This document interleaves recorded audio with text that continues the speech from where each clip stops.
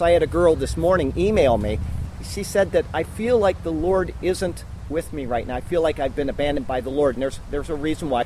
And I quoted to her Acts 17:28, which says that in Him we live and move and have our being. We are right now in the presence of God.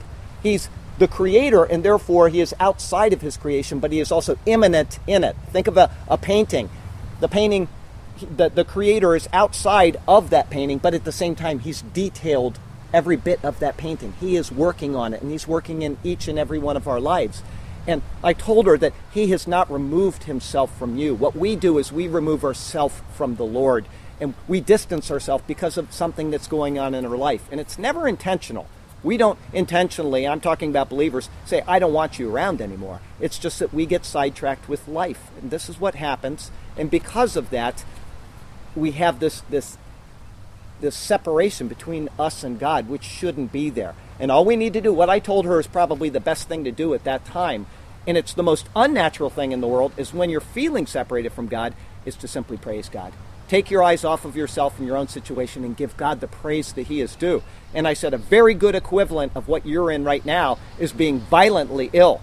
And if you've ever been violently ill, like you're throwing up time and time again, it's almost impossible to praise God at that time. But if you can come to yourself and realize that this is what He is due, even in this time of distress, then you are giving Him a praise that is beyond a sacrifice. It's called the sacrifice of praise in the Bible, but He understands that it is against our very nature.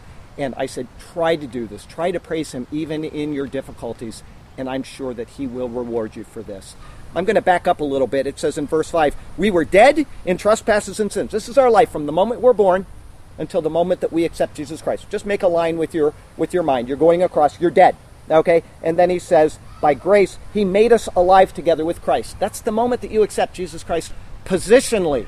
Right now, if you have called on Jesus Christ as Lord and Savior, positionally, you are in Jesus Christ and you are sitting with Him in heaven. You talk about eternal salvation. That verse right there is it. He will never cast you out of the place that He gave His life to bring you into. So when you're having these doubts and your trials in your life, remember, the moment you're saved, He has seated you with Him positionally in the heavenly places.